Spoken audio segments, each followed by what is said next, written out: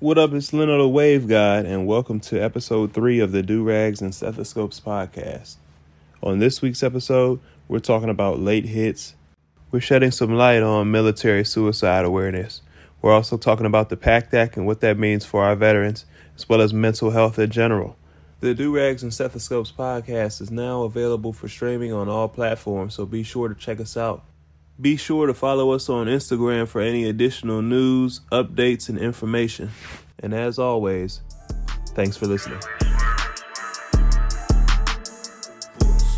My vision is the bag in my white coat. Leno got his do-rag and Lick got his stethoscopes. Welcome to Do-Rags and Stethoscopes. Welcome to Do-Rags and Stethoscopes. Wave tsunami when they crash, current strong, it's a rip. If you not feeling well, I might just have to write a script. Welcome to Do-Rags and Stethoscopes. Welcome to Do-Rags and Stethoscopes. People are going to think that that's business as usual.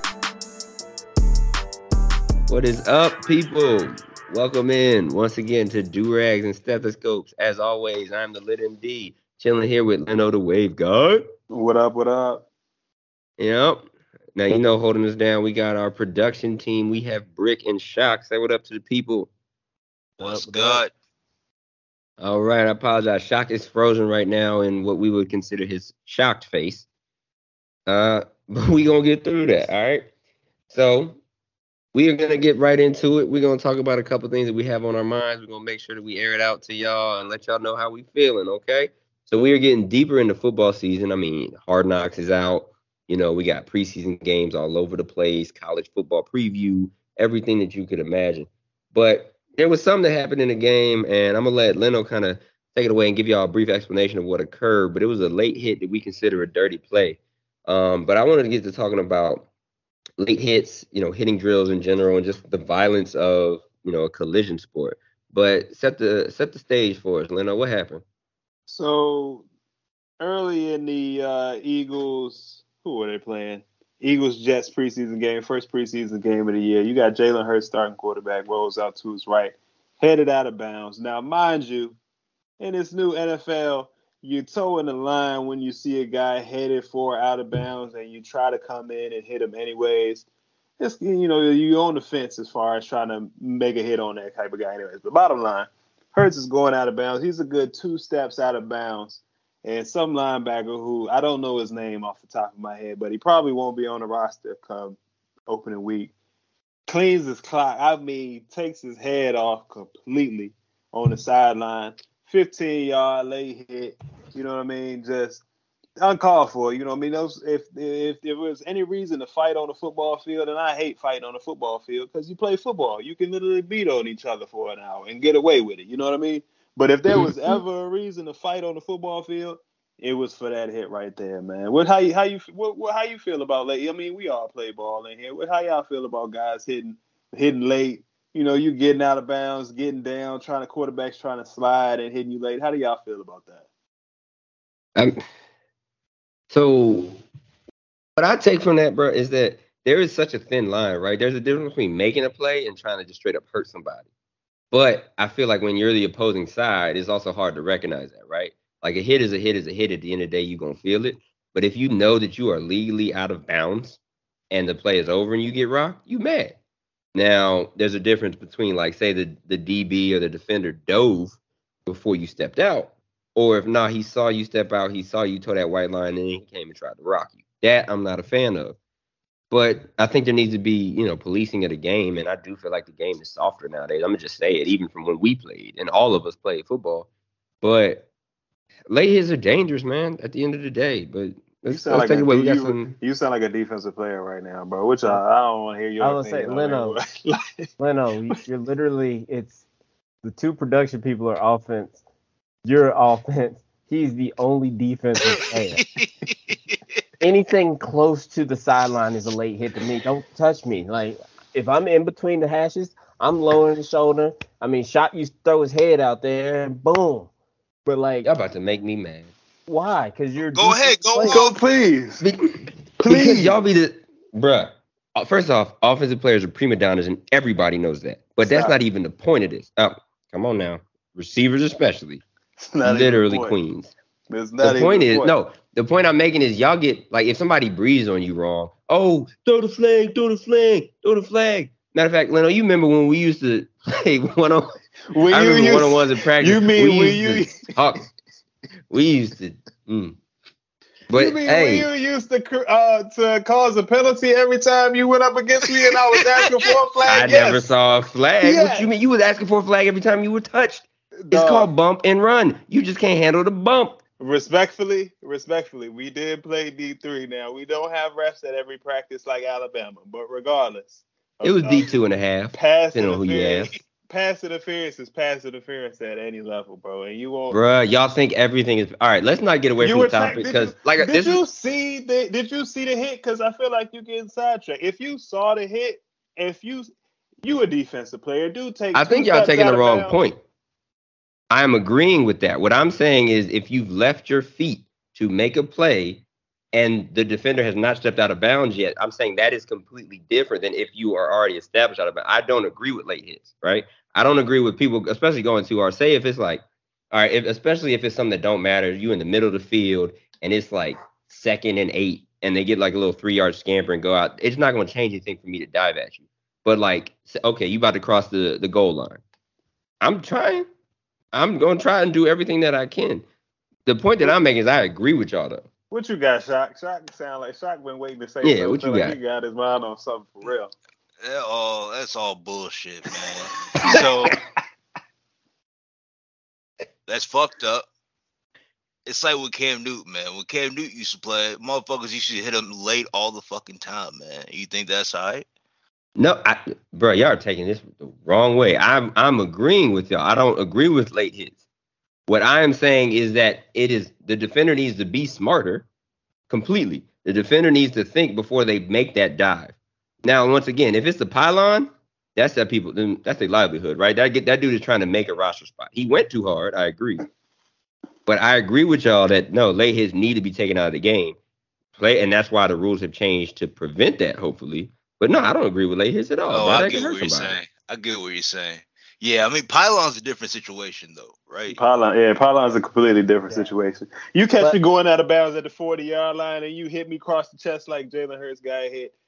I was telling people the other day, if they was on the opposite sideline, if that hit happened on the Philly sideline instead of the New York sideline, they'd have still been fighting. They would have had to call a game. They would have had to call a game. We are It's war. fight. We fighting after that because you ain't hitting my quarterback 2 yards out of bounds like that and think you just gonna get up and go back to your huddle after that. That's not going It's down. war. All right. Like but- you remember when Mason Rudolph got rocked, right? They were fighting for him. He was Yeah, they were fighting for real. helmet. All right, but you got to think about it. There's this time now. I mean, I guess it's coming with the new generation where these guys will get to the sidelines and they decide to cut up. When we played, that wasn't a thing. Just like Yeah, that like whole Kenny Pickett, Kenny fake slide. Pickett fake slide. If he That's would have not, got I'll his tell neck you. broke, I'll tell you for a fact that's not true because I've been sneaking the sideline cut up for what? years. But for what? A yard? But they're doing it to break away now. Well, if I stay in bounds, I'm liable to get hit. Don't get hit.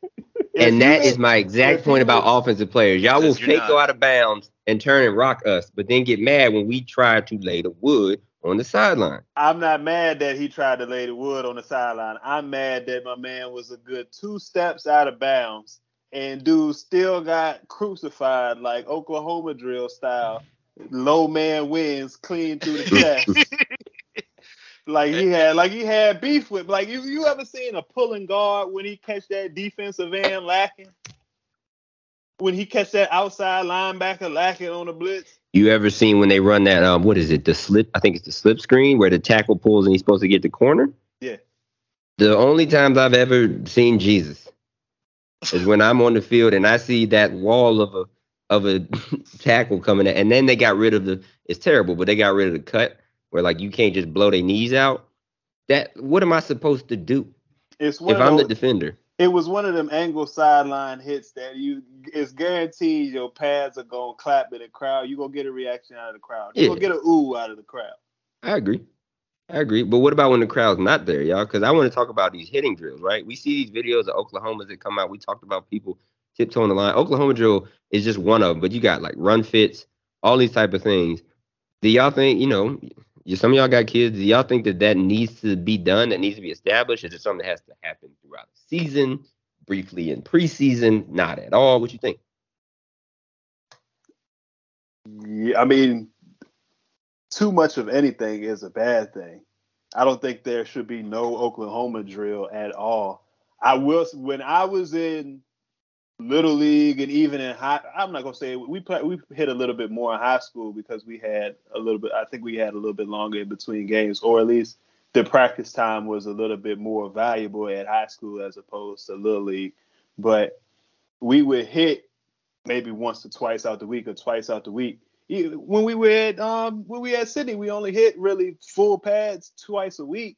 You know what I mean? And even then, most of the time, we were just in full pads for the conditioning sake more so than beating up on each other. There a little bit of Oklahoma, especially early in the season. You know, your early camps, your summer camps and stuff like that, I think is good, especially to get a little contact, to get rid of whatever little bit of anxiety you feeling about getting hit. Because, you know, depending on what type of player you are, you need to feel that contact one time to get settled into playing, whatever it be, get you ready for the season, you know, get you ready for this next level, especially if you're younger coming in. You know, so some Oklahoma is good. You know, you don't need Oklahoma drills for 5-year-olds. 5-year-olds don't need to be running around with helmets, you know what I mean? But after a certain age, you know, contact football is contact football. There's gonna be a risk involved. You're talking about bringing kids, you know, having kids, and with that thought process, I don't want my kid to play football if he wants to play football. You know what I mean? And contact football is a part of it. So what's the age? Like, what age would you say is appropriate? I would say, you got you at least double digits, at least 10, maybe 10, somewhere between 10 to 12. I think before high school, you should know before high school whether you want to feel that contact or whether you're gonna shy away from that contact or that's something you're gonna be interested in. But I don't see a purpose of a 6-year-old, 7-year-old running around with a helmet on because he's nothing but a battering ram. He's not. He's tackling. Unless you really sit down and take the time, and even if you do sit down and take the time, I feel like there's more of a risk with a little kid not being able to control his bodily function coming in and make a tackle as opposed to, you know, a 10 or 12. Bodily function.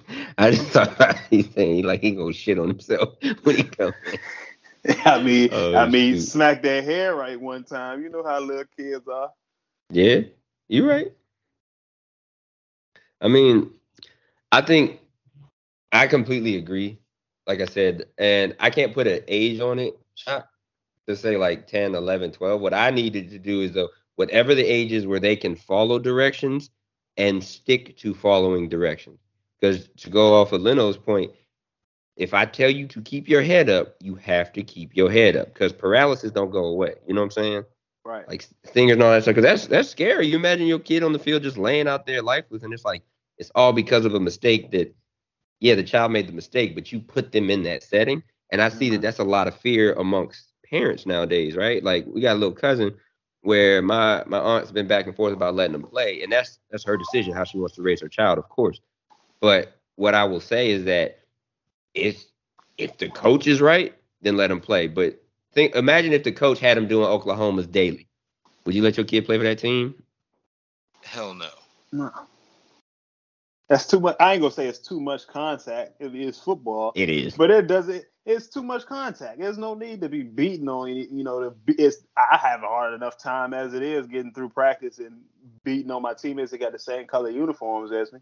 And especially after you know summer practices and summer camp and stuff like that, you get to a certain point, you know, middle of the season, you get tired of getting through practice and having to beat on the same people in the same colors, you know, a couple days out the week. Especially when Dr. Lockdown guarding your ass. It's just a different switch that you got to hit. You know what I mean? That you finally free after a week long of lockdown, solitary confinement. You know what I'm saying? Dr. You released. It just gave you grace enough, you know what I'm saying, a weekend privilege to go out on Saturdays and perform. But Monday through Thursday, you on lock. Yeah, I mean, it was a grind. But, Brick, what you think? Honestly, in the beginning of the season, I feel like it's like training of any sort. Like, as you're younger kids, because you over here saying, oh, wait till they're older. But I literally remember I was 10 years old and you were 6. You ran to the wrong end zone, turned around, stiffed armed the whole team again, and then scored the touchdown. So, like, sometimes. Granted, two things for that. First off, it was the 90s. Rules were completely different. Second off, something I think about as an adult, because this is something that happened, I do not brag about that story. Because most people say, what type of league were you in? You mean to tell me you ran all the way the wrong way and all the way the right way? You know, my family like, oh, he going to be a beast. If I was a parent of one of them other kids, I'm like, my son sucks. He let this little boy run all the way 80 yards that way, turn around, and I cried. I can't front with y'all. I cried when I ran back. I scored a touchdown crying. But that's the thing is, wait. I was 6. You had to do up downs after that? No, he scored. No, I scored, but I was literally crying. He was crying because he scored. Yeah, I was crying because I was running back. Player. He's for sure a defensive player. A receiver wants to talk about crying. I don't understand. A receiver wants to talk about crying. Yeah, when it comes to scoring and when it comes to offense, why wouldn't you want to score a touchdown, man? At 6 years old, you didn't want nothing to do with touchdowns. I ran to the wrong end zone. That's why I started crying. I was like, oh, I messed up. Then he went 100 yards the other way to score. When you 6 though, that don't make no difference. You can. Have you ever seen little league kids after practice, after football practice? Mm-hmm. It don't matter. The energy. Have you ever seen the minor injuries that some of them 70 get yards and cry? That's the point I'm making. Anyways, rub some dirt on it. But it makes sense though, right? Like you feel like you messed up maybe, so you went the wrong way, and you're like, oh, everyone's like, go that way. That's right? literally what everyone was saying. Yeah, I could. See, he's trying to get mad at me for what I did when I was 6. I ain't That's trying to get heartbreaking. mad. It would be me at 6, but I'm just saying. Yeah, I won't. That's because Shock has looked like he was 30 since he was 4. This man been shaving since the age of 7. Purchasing alcohol since he was 10. But if somebody said you was the same height since you was 6 when you scored that touchdown, it would be an issue, wouldn't it? It don't bother me now because I'm about to say I'm a physician. I walk in, I could be as short as ever, but I'm still the only person that can help you right now. So what you gonna complain about, Mr. That man said I saved 4 people before I had to come in here today. Don't play with me. I still got the scrubs on too. I'm gonna talk my shit today. Say about that. Oh Lord. Anyways, fellas. All right. So then, how about we take it another route, right? Because we talk about football all the time, but we got some other collision-based sports. Say MMA, boxing, soccer. Yeah. Nick, come on, please explain to us about soccer so I can roll my eyes 50 times. What is? Yeah. Let's set the stage for y'all. So off air. You know, we put a lot of effort in this podcast, so we wanted to discuss some contact sports, and I said football. Leno said boxing. Shock brought up MMA, and then dearest Brick said soccer. Now, to all the soccer players out there, let me frame this. When y'all collide is by accident, unless it's a slide tackle.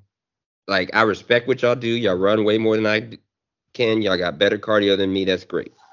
But all them stats that y'all pull up about how dangerous the sport is simply because way more people in the world play the sport. I don't want to hear it. But, Brick, please defend the soccer players on this podcast and their collision sport. All right, so when we talk about it, we didn't say collision sport at first. We were talking about injuries, CTE, all this other stuff. And then, that's why I threw out soccer, and then you said collision sports. So, there's a little different. But soccer also has the highest level of concussions from anything. But you said because they have the most people. I mean, I don't know the sport. I'm just going off of what ESPN tells me because I'm a noob when it comes to soccer. I don't know much. I mean, I still think Cristiano Ronaldo is better than Messi just because he wears Nike. But that's me. So, yes, soccer has a lot of concussions. A lot of people headbutt. I mean, not headbutt, but they head the ball. So that's just my opinion. Like, not the safest thing because a lot of people don't realize that soccer ball can give you a concussion. You got 3 flat face emojis staring at you right now. It's the best you got. I'm just telling you from my perspective. The ball is going to concuss me, so I need to be I need to be weaned off of soccer. You need to wear a helmet on the soccer to- field. You know how weak you would look if you wore a helmet? Like the goalies with the look at remedial in their posts with helmets on. Like, why? It's the goalie of all people. Why are you wearing a helmet, bro? First of all, you can use your hands. Second, you're not heading the ball out of goal.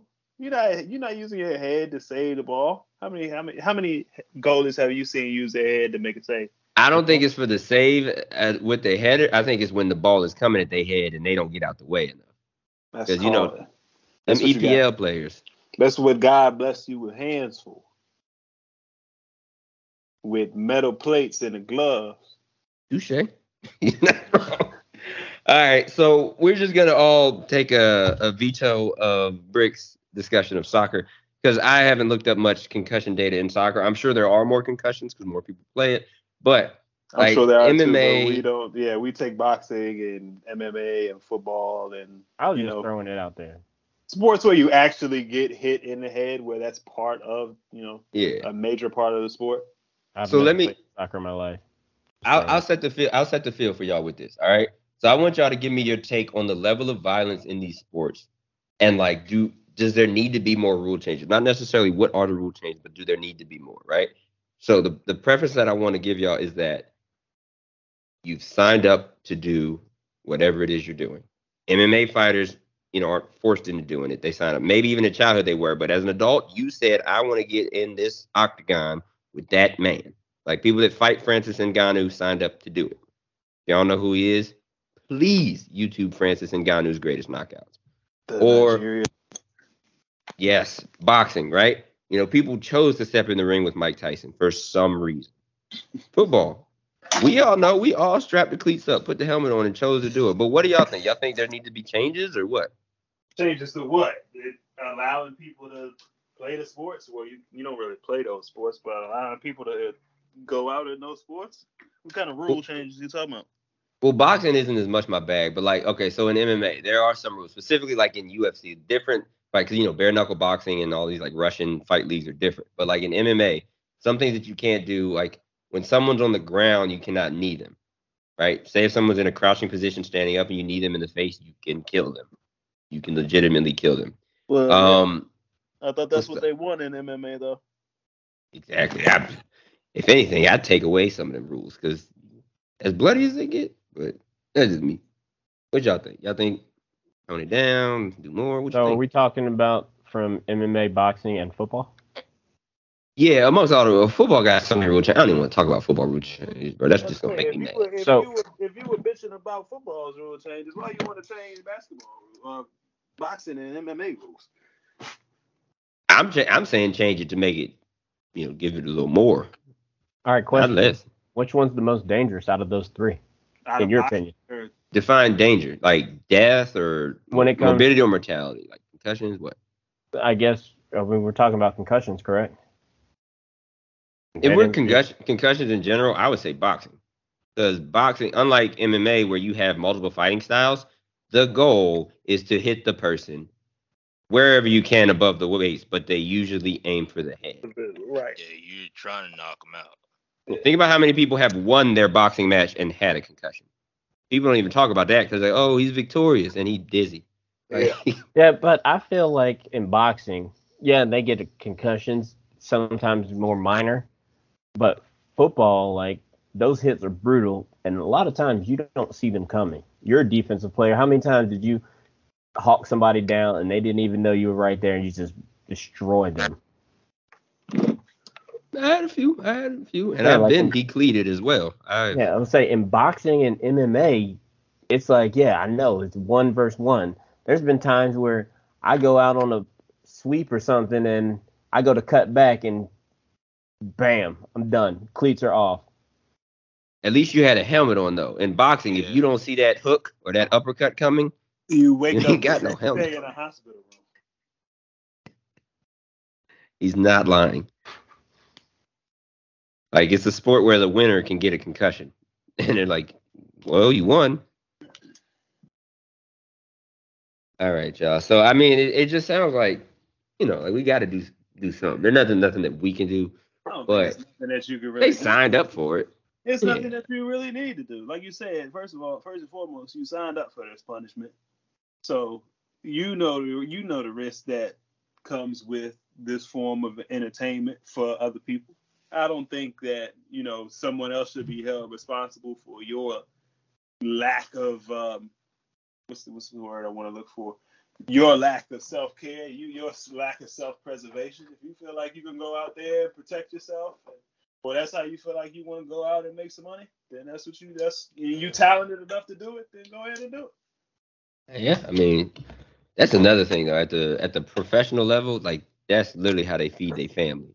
So of course you're gonna hit somebody harder. You know what I'm saying? Like the young man that had that late hit, you tell him to think smart, do this and the third. He's trying to get a roster spot, dog. He is trying to get that league minimum. He's not trying to get a roster. The opposite, yeah. He's trying to get fired immediately. That's what you do. He is no Alexander. I ain't mad. He is no, not at all. Oh gosh. They probably didn't even let him back on the team playing. They said, "Man, look, we appreciate your contribution. Go ahead and drop your playbook. Just leave your playbook in your locker when you leave out of here tonight, big dog. We ain't got much else for you. We don't got enough to pay for your ticket to get on this flight back to New York, son. So you just out from here." I think I agree with y'all. I mean, I definitely agree with y'all. So then I was reading up on something about CTE, with chronic traumatic encephalopathy, and basically what I was reading is that a lot of the effects that can be felt pre-mortem, so before the person is dead, can actually affect their mental health. So I definitely wanted to make sure that I spoke about that, not just the sports in general. I know we talk about the sports, but we got to talk about mental health.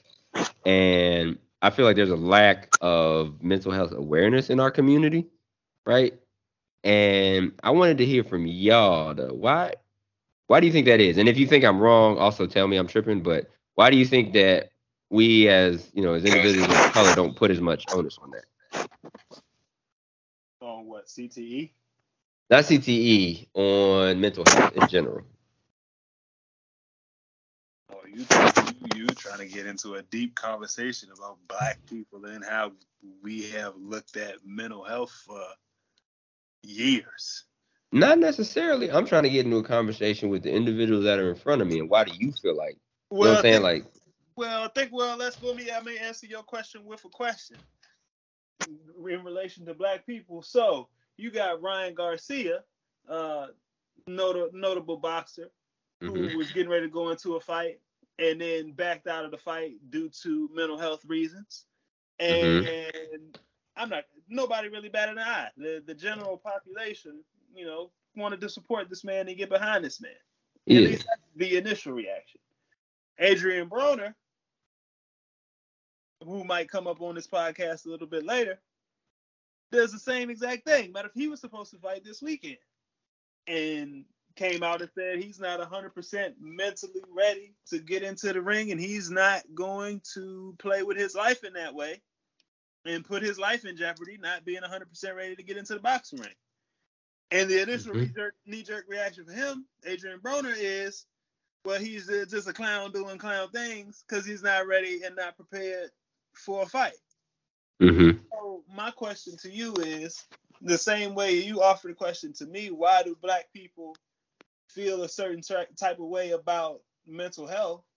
Why is it that when Black people invoke or when Black people bring up mental health and, as it affects us, as it affects oneself, it's usually immediately met with some type of disbelief or some type of, explanation or some type of disregard? I mean, that's a good question. I think it's in part learned behavior. I can't speak for how everybody else was raised, but I've noticed the resiliency amongst our entire culture as Black individuals, right? I feel like Black people have put up with more than just about almost any other race. Definitely, you look at the elephant in the room, which is slavery, and which something that Brick, I think he had brought it up on the podcast where he talked about, America has spent more time with enslaved Africans than without. I think those are the type of things that then speak to our resilience, not just slavery, but the resilience of a slave was then ingrained in us because we were literally the trickle down effect of survivors. People that had to fight for their lives day in and day out. So it was almost as if, and this is my personal opinion, I felt like we didn't have time for mental health issues, right? Like if you're trying to get through, let's go beyond slavery, right? After the Emancipation Proclamation was signed, and then beyond Juneteenth and those type of things, when there was freedom, we still weren't free as Black people. You didn't have time to be depressed because you had to catch, the bus at 5:30 in the morning, making sure that you sit in the back of that bus. Take your transfer that moves, at like say 5:48, and then from 5:48 you get to the next one. You got to make sure you're at work on time because you as the Black individual, if you're not at work on time, they will fire you in a moment's notice. And that's just a microcosm of it. But I truly think that it came down to the level of resilience that we grew up having to have, and then seeing that from our parents, then trickled down to us. That would be the first part. Also, I think it's just a lack of access to these services. I mean, you know what I'm saying? You go to different parts of the country and you can see self-help, mental health, things that are brought up, talked about, discussed, hotlines, people that are available. But then you go to the hood and you see a liquor store on one corner and you see churches on the other. So I think we were trained and ingrained to get over it, number one. But I think it's also like we weren't provided the resources to get through it. And I'm sure people will listen to this and be like, they're playing the victim. But to be honest with you, I don't care if anybody calls me a victim because I know that the men I'm looking at on this podcast, none of us played a victim. We took our situation, took our licks, and moved through it. But when it comes to mental health and taking a moment to think about ourselves, we have to make sure that we do that as a group, as a culture, and as a people. So that would be my answer. Does that answer your question? Not even sure. Yeah, no, I mean it answers my question. I think just to build off of what you're saying, it's the way I look at it. Our culture, our community was given religion and narcotics as a form of trying to cope with or trying to make sense of mental health, while other cultures in particular took advantage of the full spectrum of opportunities and things and tools that we now are trying to get more freely and more openly, especially in our community, Go off. trying to, that we're trying to have access to. I feel like, again, Black people, there's really, in my mind, only two ways it really clicked to me when you said in the hood, you got liquor stores and churches. You know what I mean? It's you got a church, you got a million different churches of the First Nazarene, First Baptist, whatever. And I'm not knocking that because I'm a religious man myself. But what I am saying is, outside of those two realms, I mean, talk about our culture outside of those two realms. What reality or what really do you have from that standpoint to combat mental health? What promoted or otherwise? Where have you seen our people go to try to cope with that mental health mechanism? Alcohol or some type of drug, some type of whether it be Sports. Do we do it with sports? I mean, I'm saying we take it out on the field too. We do it all, bro. You could make the argument, but I think in the grand scheme of things, sports is not the same as we talk about, is particularly with drugs, as far as the coping mechanisms that have like a negative impact on our bodies. I've seen the church turn more people devilish, and then I've seen drugs, just turn, you're one person this way, and then drugs, you succumb to what is drugs, and you fall into a whole nother realm as far as your life and the outcome of that life. We're animals, and you're one thing when people of our culture, especially when it comes to drugs, when we fall into drugs.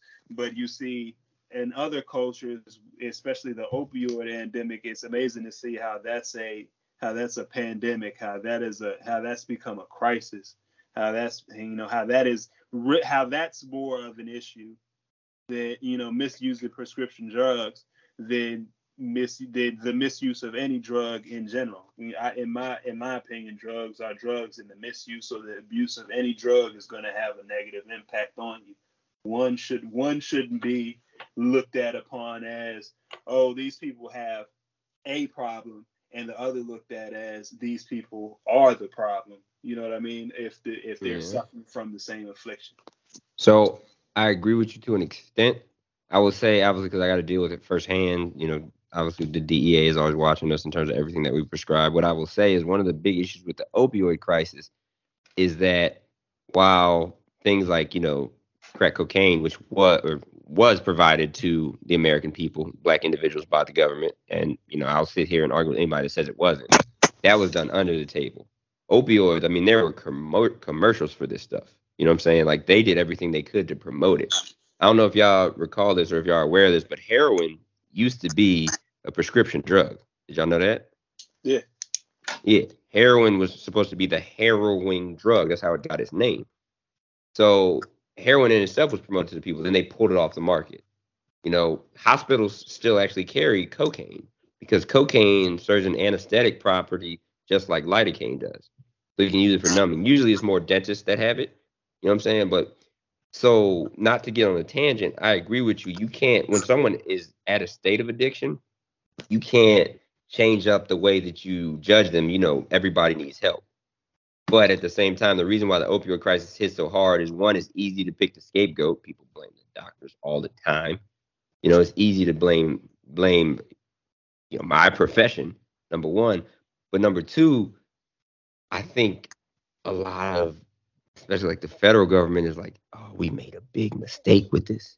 You know what I'm saying? They're saying like we were promoting this to everybody. They weren't promoting crack, even though they was giving us crack in our communities. You know what I'm saying? They weren't promoting meth, even though Breaking Bad was a great show. It was. Yeah, it was. They need to come out with another. But that's the opioids. Better Call Saul, the prequel, season 6 just ended, and that was the final episode. I'm waiting till that joke drop on Netflix before I sit and binge watch it. They want to sponsor us. We'll talk even more about it, but otherwise. Yes. Vince is from around the way too. Vince is from he's from Petersburg, but whenever you want to come on the show, Mr. Gillum, you're more than welcome. I'm about to say we are looking for guests. So on that, with the mental health tip, I wanted to make sure I take a moment to recognize this. We do have a soldier on the podcast, soon to be veteran, and we talk about suicide awareness amongst anybody, but especially amongst veterans.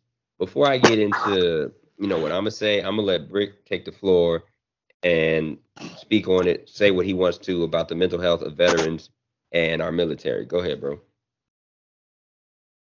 All right. So from a military standpoint, when it comes to just healthcare in general, it's not the best. It's absolutely terrible. When it comes to a mental, like healthcare, behavioral health type deal, it's not the best, because things that we have gone through and we have seen are like things that a lot of people don't see. Like if you grow up in the hood, yeah, you might see that. Like recently, I just sent out the article. One of the guys I used to train, one of my former soldiers, person I worked with, he had the same job as me, 20 years old. He was just shot and killed. I have seen more death stateside than I did when I was deployed. And a lot of the death that happened when I was deployed was from suicide. Like, yeah, we got rocket attack. You go to war. Okay, I knew that there's a possibility that I might not come back. And it's one of those things, like I signed up for it. Kind of sucks, but at the same time, I got to be willing to kill and I got to be willing to die. This is what happens. But when you come home and people die, that's like a different thing. It's like, we're supposed to be safe here. I'm over there fighting for freedoms, and people like, hey, do this, do that. We love our troops, but I'm literally watching soldiers die. In the last year, Specialist Sherwood, he was hit by a truck on his motorcycle. He was gone. The next month, we had Specialist Collard in my unit. This is all just my unit at Fort Campbell. Specialist Collard, murder-suicide. Her husband killed her, and then he attempted suicide. I don't think he was successful. I think he's in jail. And then I moved a couple days later. A dude I was deployed with, Staff Sergeant Carrasco, suicide. And it's just like it goes on and on. My unit is 500 plus people. And literally I have seen probably 10, 15 since I've been here since 2019. And that's at Fort Campbell, we have this thing because we're 101st Airborne. If we make it 101 days of no soldier dying, we get a day off. Since I've been here, I think we've done that twice. Between people dying in suicide, dying in car wreck. I mean, heck, I think it was a couple months ago, we just had one guy kill his wife who was pregnant. Like, what's going on? And then he committed suicide. Like, mental health in the Army is just not the greatest. So I'm just going off of that because, I mean, for me, when I'm in my element, yeah, I'm good. But when I get into general population, things just don't go well. Like at Lit's birthday party. You weren't there before, but I think Leno was there. Shock, you might have been there. When that DJ dropped the mic when he was testing, like legit, I jumped down to the ground. I'm start sweating because that's like my mind just boom. I realized, hey, I'm probably not right there, but I go to therapy. Everybody, if you have mental things, if you got something going on, make sure you go to therapy. Make sure you take care of yourself. Make sure you take care of those around you because it's a big deal. Like, I know being a black guy in America, some people are like, oh, I'm too hard for that. Yeah, right. Because it can happen to anybody. I mean, I love me some me. And literally being in the military, I'm not going to be that guy like, I don't know why somebody can do that. Blah, blah, blah.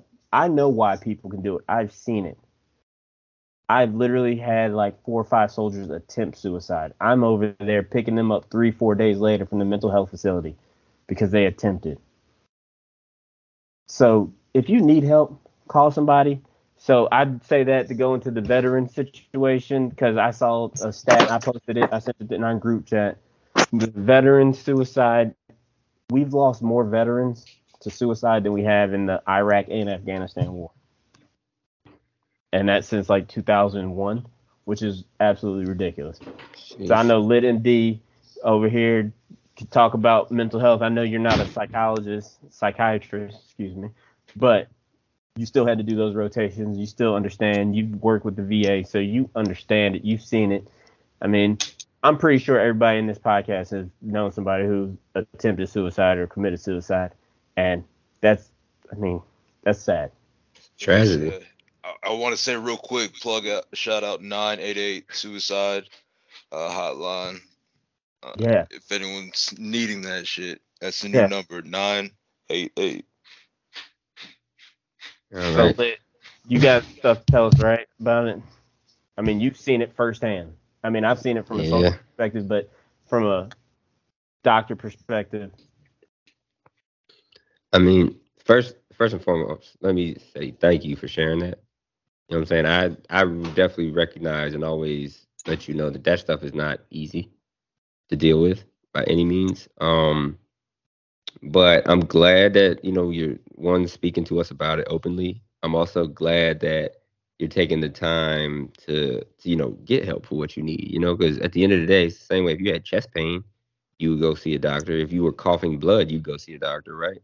You go see a doctor if you're not feeling well mentally, you know what I'm saying? But in terms of the data that I was reading, I was actually looking at the National Veteran Suicide Prevention Annual Report as of 2021.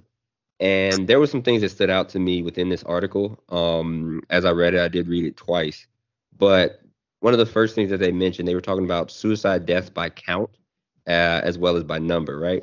So we get bogged down, I feel like, a lot of times when it comes to data because everybody wants, the simple version or the short version, the Cliff Notes version or something. We get bogged down by looking at percentages. But I'm going to read y'all something that I took from this, and this is quoted from this article. To paraphrase, it says, the number count of suicides among U.S. adults increased, from 29,580 in 2001 to 45,861 in 2019. Veterans accounted for 5,989 suicides in 2001, which represented 20.2% of suicides among U.S. adults in 2001, and 6,261 suicides in 2019, which by comparison represented 13.7% of suicides among U.S. adults in 2019. Veterans aged 55 to 74 were the largest population / subgroup, and they account for 38.6% of veterans.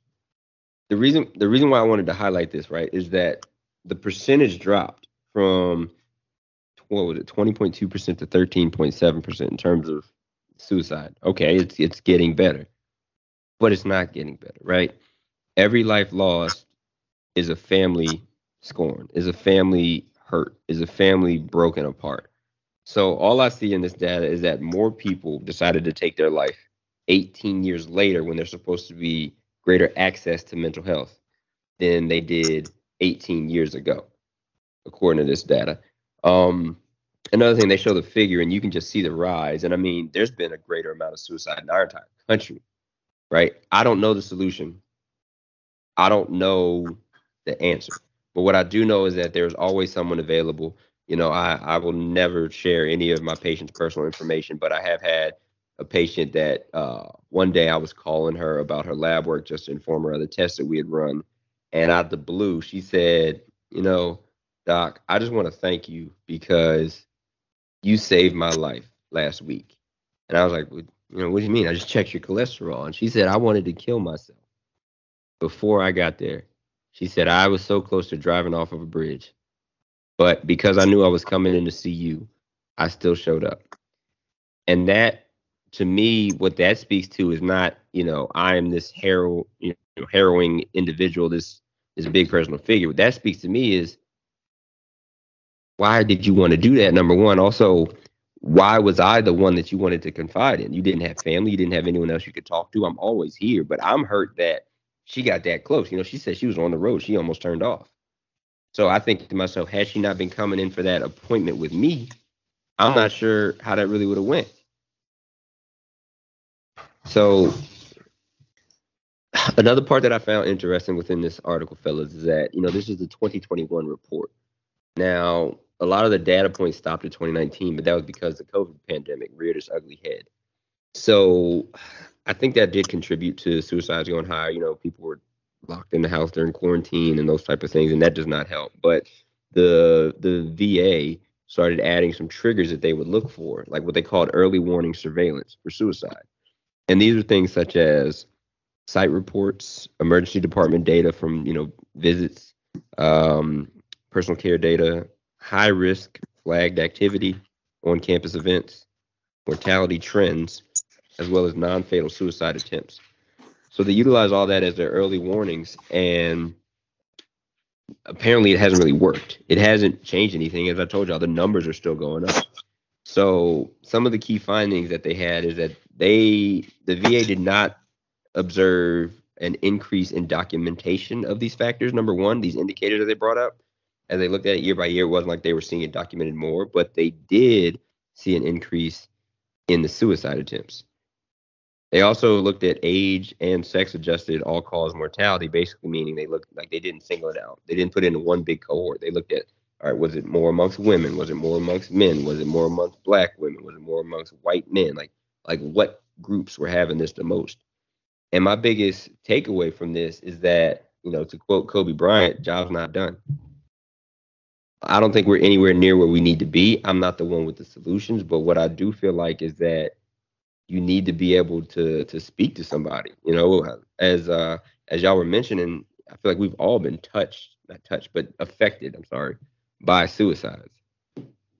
And when somebody takes their own life, I mean, that's devastating, man. I can't compare it. It's something that I don't ever want to have to live through again. I don't want to have to hear about. But I mean, with me kind of breaking this article down for y'all, like obviously there's more. I mean, it was like, 12 pages, but I'm not going to really bore y'all through it. But just looking at the data, like I said, the numbers went up, the percentages went down, and we turn bodies into percentages. What y'all think? All right, I'm going to jump in here. So The crazy thing is so you see the data, but from my perspective, because I think you said in 2019 veterans accounted for 13% of total suicides in the United States of America. You're talking 13% for a population that is less than 1%. That's crazy. And then you also go into it. I mean, it happens all the time, but how many weren't reported as suicides? Because, I mean, it happens all the time. Because you got to think about when we were growing up, the slogan that the military actually apologized for, it was around our time, Army of One. So you're talking about when you think of a soldier, you think of a Marine, you think of a sailor, you think, hey, these are the rough, maybe not a sailor, but you think of, the roughest, the toughest, the strongest, the baddest. Like these dudes can handle everything. And I mean, yeah, like I go to therapy. I tell my therapist, like, if when rockets are flying, bullets are flying, I'm there. I'm in it. But when I'm not in home, and when I'm at home, like I would get a little more comfortable, probably too comfortable, and then that's when other things can happen, and it'll literally throw you off. So, I mean, looking at these numbers, it's crazy because veterans 13% for somebody that's less than 1% of the total population, and that's just one of those things that I feel like the military in general needs to step up and fix because I mean, my situation personally, I there was a time where I was like, all right, I think I need to get help. It was after my deployment, and I had somebody's alarm went off. The iPhone alarm literally sounds like the same alarm when rockets are flying in. I sent you a video that lit when I was deployed. That's the same alarm. Somebody's alarm went off, and I was in the office with like 6, 7 people, and everybody just stopped talking, stopped moving. So I was like, oh, so it's not just me. Well, maybe I should call and get help. And it took 2.5 months for me to get an appointment just to see somebody. And then they referred me out. So that's what we're dealing with from my perspective. And then some people I know, oh, I can't get an appointment. I don't care anymore. Whatever. So it's rough. Yeah. I mean, So from a change perspective, if you had like a top, I won't give, I won't make the list too long. Like a top three, what are your biggest three things as far as change that you would like to invoke or that you could see invoke? Something that's on your mind or in the forefront of what you want to see done different. From a military perspective, Yes. I think they need better access to healthcare, especially behavioral health, like the PTSD, the anxiety, the depressions, all those. They need better access. They need better sexual assault, sexual harassment response. Because what you don't see is some of these suicides, some of these deaths are coming from like Vanessa Guillen at the Fort Hood situation that literally flipped the army around because she was assaulted and reported it multiple times and nothing happened. And then they found her body. And then they started finding more bodies.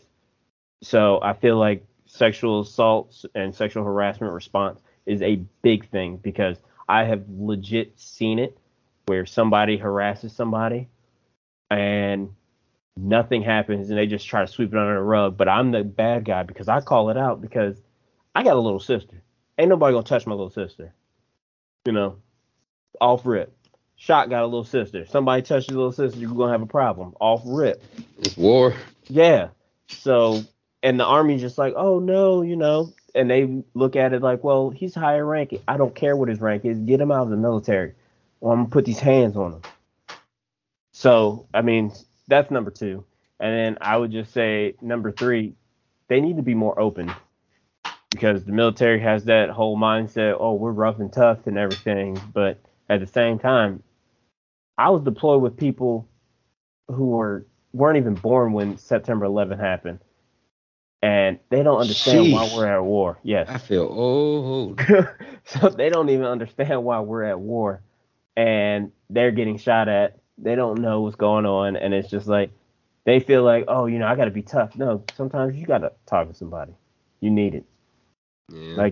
Like Lit said, if you got chest pain, you're going to go see a doctor. If you got mental pain, hey, maybe you need to go see somebody. Go talk to somebody. Because there's still that stigma, oh, you just crazy. Whatever. Sorry, I'm getting off my soapbox now. Nice. Passionate about it. No, you good, man. I want you to talk about that. You talk about stay being on that tough. soapbox, man. Yeah. It's all good.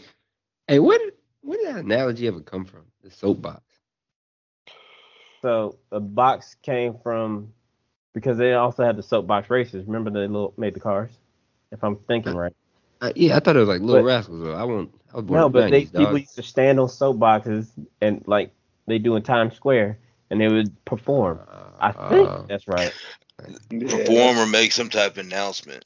Yeah. Especially when there's like no newspaper, whatnot. Somebody would stand on that box and give that news. Okay, shock the historian. Hear ye, hear ye. I come bearing soap. I've Got taken that from random the spot. facts, boy. What? Hey, all right. So we're gonna switch gears a little bit. All right, Let's do it. What you got? for sure, for sure. This was another thing that Brick had brought up to me, and I definitely wanted to make sure that I gave this one justice because I've actually had to deal with this situation, unfortunately, and trying to get through this.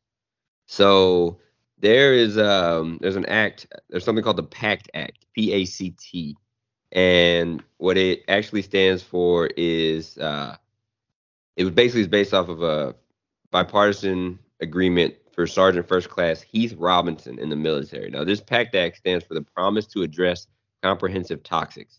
Okay, so just to kind of dialogue it out, for the people, do y'all really get or understand what they mean by toxics?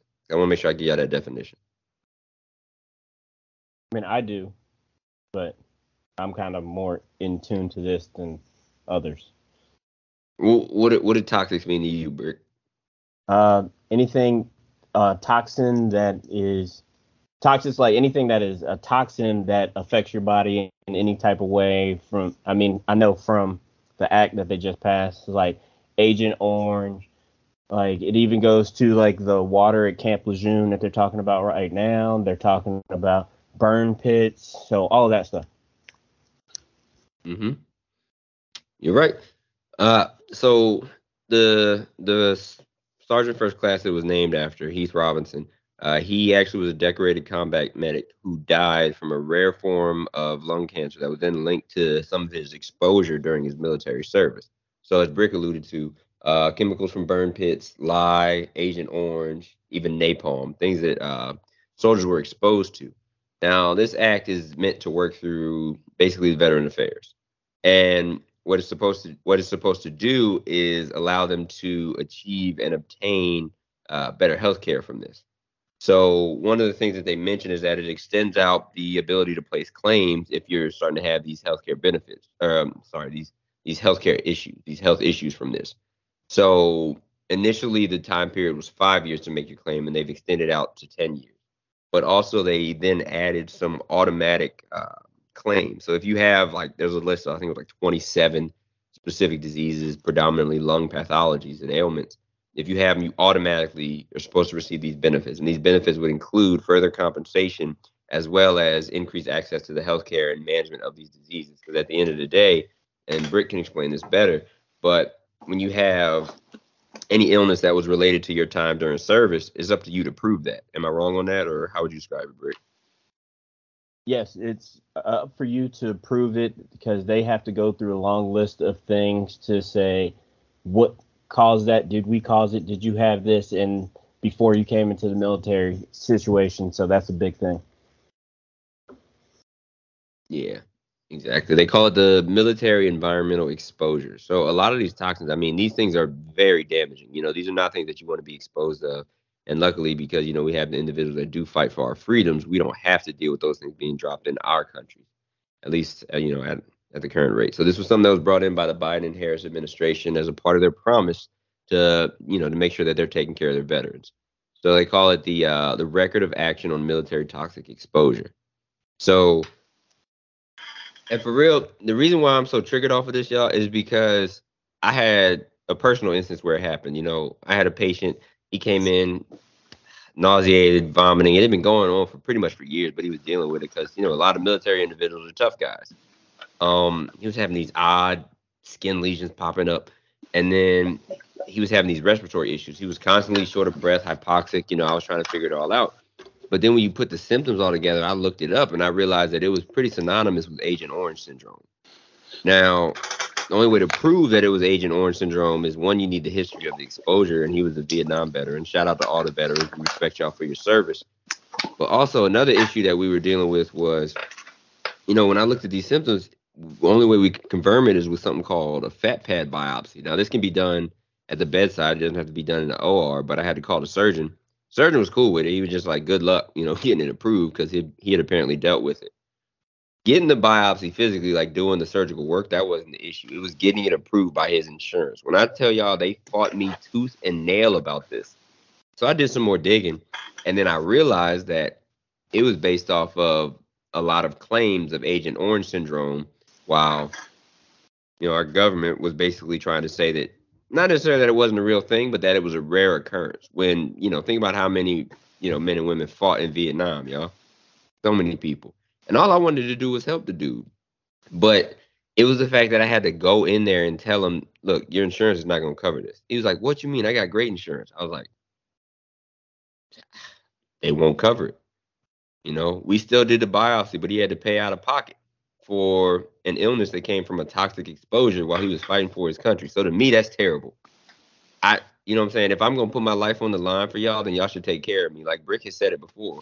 If you're going to go overseas to fight for your country should fight for you when you go back.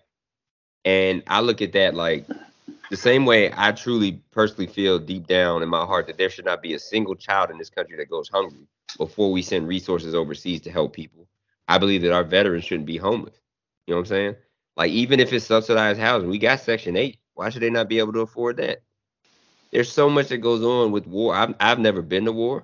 Personally, I have family members that have, and I've heard war stories, but it's just frustrating for me, dog, is that, like, what I'm saying? You putting your life on the line, literally, and they want to take care of you. So I feel like the PACT Act is something that should have been done years ago. I'm not saying it's too late, but I'm like, it's about damn time. That's how I feel about it. But there's my spiel on it. What y'all think? So I'm gonna jump in. Go for with it. the Go fact off. that it is one of those things that took far too long, because Sergeant First Class Robinson died before this was passed. He had stuff. He was exposed to burn pits. He was a 68 whiskey, which is a combat medic, so he does all that stuff. And he was exposed to burn pits when he was in Iraq. I believe he was in Afghanistan as well. I'm not 100% sure, but I know he's a decorated combat veteran. And just from my experience, I was exposed to burn pits. I jumped on the registry, but everybody told me it doesn't matter because nobody cares. And literally, this is the point where it's going to matter, because, like, what was it, 50, 60 years ago, people were smoking indoors. I mean, in the 90s, people were smoking inside, and they didn't know the long-term effects. I was literally, as we were burning down bases, like destroying bases to leave, we got to burn the top secret information, classified information, because it's either shred it or you have to burn it. Burning's the fastest way. You give some 18, 19-year-old kids some gasoline, some diesel fluid, and a couple lighters, and just start tossing them papers, they'll get a couple of drums, but nobody knows what's going to happen to that in the long term. And that's why I want the PACT Act. I'm glad that it finally passed. But, I mean, I was just burning papers, CDs, plastics, all kinds of stuff. I mean, we threw a couple bullets in there or whatever. But it's one of those things, like, you go back to, like, Agent Orange. And they weren't even covering these people. But the military has a contract that when you come in there, when you leave the military, you are going to be either better than you were, or they're going to compensate you for that. The Veteran Affairs has their own budget that I believe, I looked it up, it's like $234 billion to cover. So soldiers, that's a lot of bread. Marines, they look at it as like, I don't want to take from somebody else. No, this is your right. This is your money. They just released the VA disability for 2023 coming up, what the percentage is looking like. If you are 100% disabled, you're looking at, I think, $3,500. So $3,500 for the rest of your life, for the month. Per month for the rest of your life. But some soldiers are so stubborn that, oh, I don't want to take that. I don't want to do that. But you also got to think about it. There's a GI Bill. It's going to cover you for 36 months up to $180,000. People don't think about that. And the education that we have, because it goes on, the education that soldiers get, the military members get, is far and few between because some people just like, hey, thank you, and then they kick you out or you leave. But Lit was just saying there shouldn't be veterans that are homeless. Yeah, there shouldn't be because there's literally programs that if a veteran reached out right now, they will find him a place to stay, him or her a place to stay. I literally planned it out. I did all my stuff. If something happened to me right now and I passed away, my funeral is covered because the VA covers that. And these are things that, because I know Leno said, what is one of the things I would change? I need to change. We should change the education of soldiers and service members transitioning out of the military because there's so many things that people don't understand. Just like when it comes to disability, like I could claim disability, like, hey, my knees hurt. And they were like, well, we don't know. We don't see any major knee issues. Yes, I jump out of helicopters all the time. Well, I used to. Jumped out of helicopters all of the time. And some of these injuries might not show up for 10, 15 years, but there used to be a statute of limitations where they were like, no, it doesn't have it. So right now, my disability claim for my knee injury is 0%. But if it comes up in 20 years, they're like, hey, you got a torn meniscus. Yeah, probably from jumping out of these planes. So now they can bump that up. It's just one of those things that the That's VA. crazy to have a statute of limitations on an injury. Yeah, but they changed that. And that's one of those things that they were changing because they're like, oh, okay. But the PACT Act never covered toxins. But in the early 2000s, when they were invading Iraq, invading Afghanistan, they burned everything. They're living in tents. They had to burn poop, like, because you can't just leave it out there. So they just burn it. People have been doing that for years. I know. So say, come on now. But it's one of those things that. Yeah. How many times have you been around burning shit? Man, I don't keep count. It's like, Exactly, but I have been to shocks. I have been to shocks plot of land though. So yeah, but I'm just saying there's literally resourceful. There are people who like, hey, you're low man on a totem pole. You just graduated high school. Your job is to stir the poop as somebody burns it. You'll do that, and then in 2 hours you swap out with somebody. Nobody knows what that can lead to. So that's why I like the PACT Act. Probably a bad day. And also, the PACT Act is coming after. I don't know if you know this, but this comes after Jon Stewart was a big proponent for this. He was fighting for the 9/11 first responders, like all the police officers and firefighters that were there that got exposed to all like the toxins and everything from when the towers blew up. Asbestosis was heavy. Yeah, but the government was like, oh, no, we don't want to do that. It takes 20 years for them to step in and say, oh, yeah, maybe we should compensate them. Maybe they were exposed to something.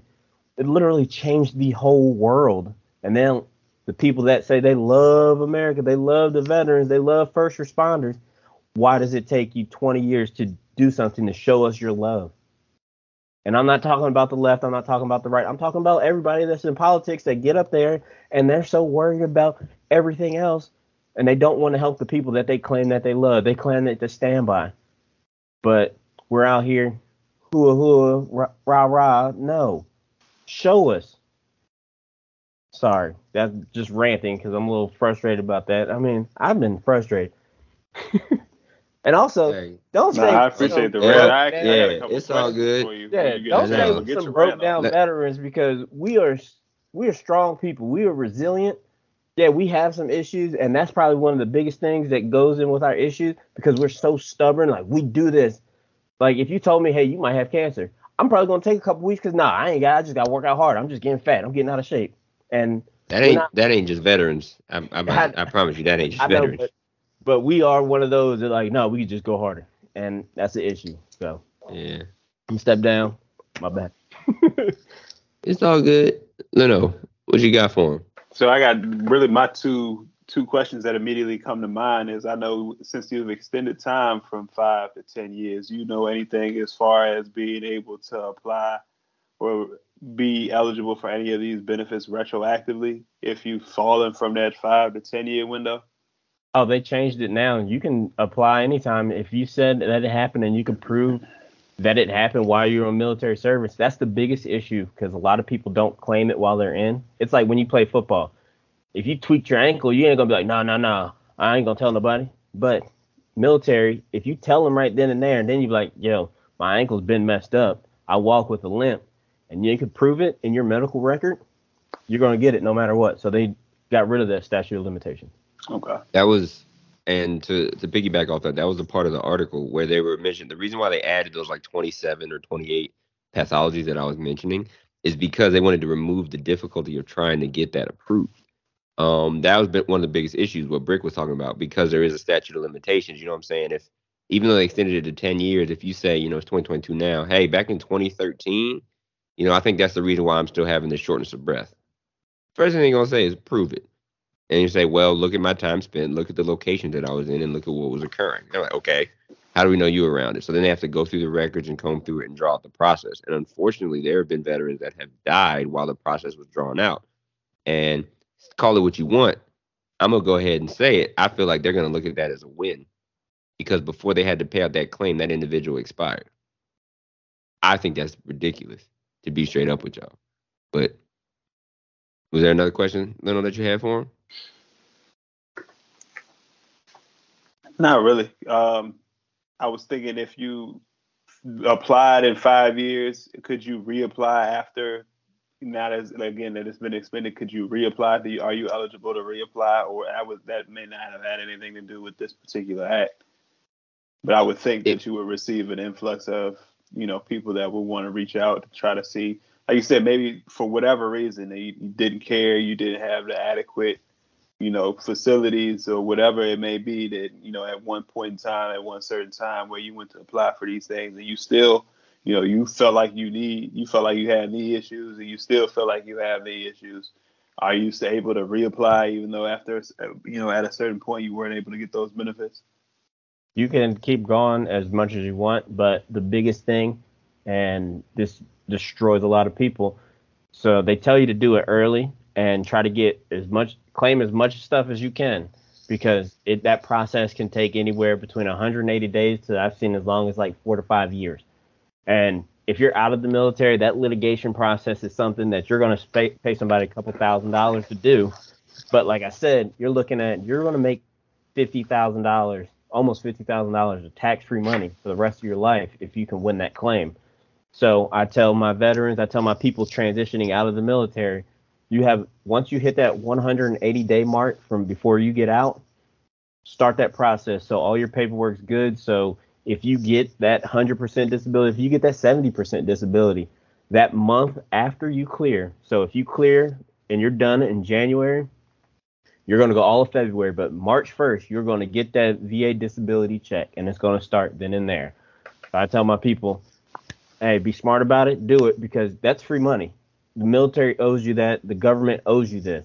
And when it comes to this toxins, yeah, you were exposed, and they're going to pay you. They're going to make sure you get that health care because that's going to be that free health care for the rest of your life. And like Lit was saying, that biopsy that you need, hey, what kind of stuff was I exposed to? What can happen? They're actually now thinking like, okay, yeah, we can take care of that. We can look into it. Not just, there's too much red tape. I think you need to go talk to your PCM, and then you need to go talk to them. Then you got to get a referral and all that. No, it's going to be to that point. All right, sign off. Let's go. Oh, yeah. Sorry. So that reminded me something. When you mentioned that biopsy, a part that I forgot to tell you, I had to fill out 27 pages of paperwork to then get it submitted for approval, and they denied it and requested more. 27 pages?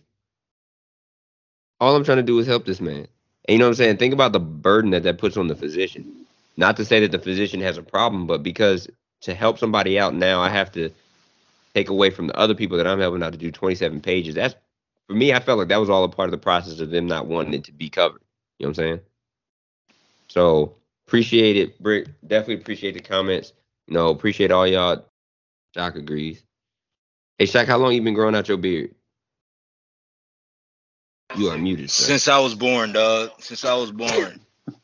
He came out the womb with a chin strap. What do you mean?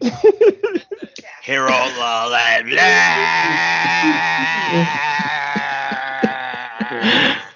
This nigga was born with chest hair. He had taco meat as a baby. Come on, man. Bottle Uncle Nearest in my hand. Shout out Uncle Nearest. They do get free advertising. Shout out Uncle Nearest. Well, all right, fellas. I think we've had a very good episode of Do-Rags and Stethoscopes. As always, before we get out of here, we got to make sure we speak some wisdom onto the people. I feel like I'm putting y'all on the spot with this at times, but I want to make sure that we get that out there. Today, what I want to say and what I want to make sure is known is that you should always empower yourself through education. You know what I'm saying? Me personally, I hated reading growing up. You could ask my mom, you could ask my siblings, but it's a force of habit to empower yourself through education. And nowadays, it doesn't even have to be through reading. Internet research, videos, even some podcasts, but you always got to check those facts because there are so many facets of life and things that we could be involved in as individuals where we never thought we'd be capable of or able to contribute to, and we are able to. So make sure you continue to educate yourself, folks. All right. Brick, you got any words of wisdom for the people? This was in-depth podcast for me today with the whole veteran suicide and the PACT Act and everything. But if you are a service member, if you're a veteran, make sure you understand your knowledge and stay strong. There's free healthcare for veterans. There's all kinds of benefits. So like Lit was saying, make sure you understand, do that education, look it up, reach out to somebody. Also, like Shock said, 988. I mean, it's a rough time for some people after COVID, especially. Reach out to somebody. I mean, it's easier to talk to somebody than to be at your funeral. So if you need help, reach out. Mm-hmm. Shock, what you got for us?